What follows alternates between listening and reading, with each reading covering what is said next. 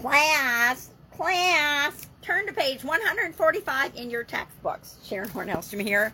On the same page is our idiom today. How to get on the same page to supersize and grow your business. Specifically, how do we do that to grow our business? Where did this idiom come from? This idiom has been around since the earlier mid-20th century. It's a relatively new idiom as idioms go.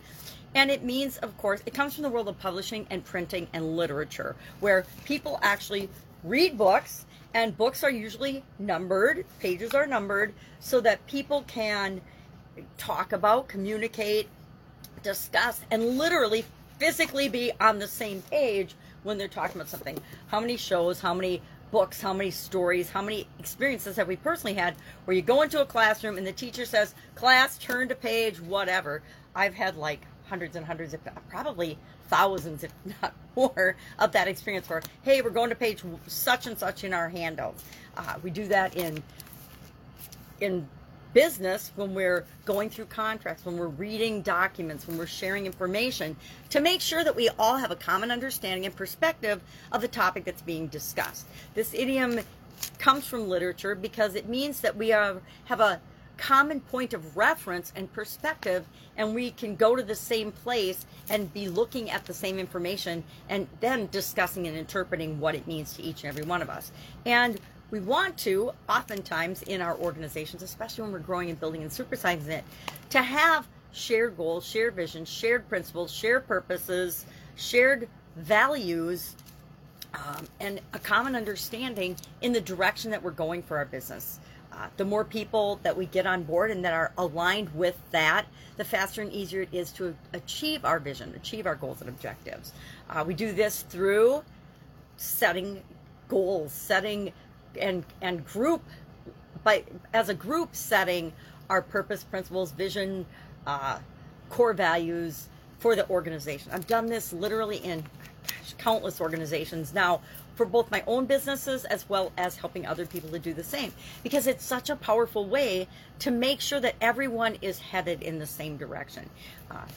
It's easy. I think of this as following traffic. Like when I'm going on a road trip, I know my destination, people know their destination, but sometimes it's nice to be with a group of people and follow a group of people all headed to the same destination. We went to my nephew's wedding in Texas last year, and several of us caravanned down in cars because we were going on other trips after that, and we wanted to have vehicles down there.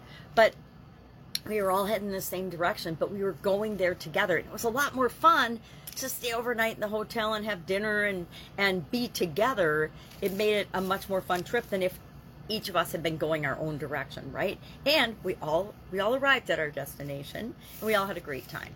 So how do you do this in your business? I would really love to know. One of my favorite ways to do this is to do offsites and retreats, both for leadership and for communication and for sharing information with everybody. I think the more open our communication is in our organizations, the more authentic and honest and real and true you are with people, the better results you get, especially if you are all on the same page, if you all have common interests, common goals, if you're all working for the same thing. We tend to get better results. There are businesses, there are whole industries that are very secretive and very hush-hush, and they don't want anybody to know anything. I worked in corporate America for over a quarter century, and a lot of things were taboo and secret. Nobody could know how much anybody else made because that would cause infighting and jealousy. Well, if there was an open, honest, fair way of compensating people, and there wasn't any prejudice in that, it would have been okay for everybody to know what everybody made, right?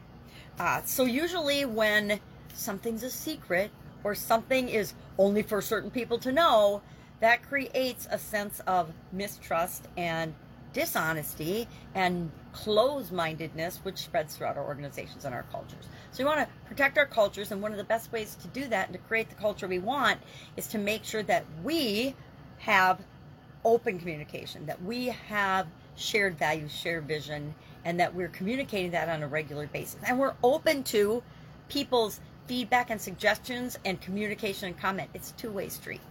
So that's our idiom for today. I like this idiom. I've said it literally thousands of times. I've heard it thousands, if not tens of thousands of times in my lifetime, and will continue to hear it because it is such a common, both formal and informal way of making sure that we're in agreement, making sure that we're understanding, checking back with one another, and making sure we're moving all in the same direction, right?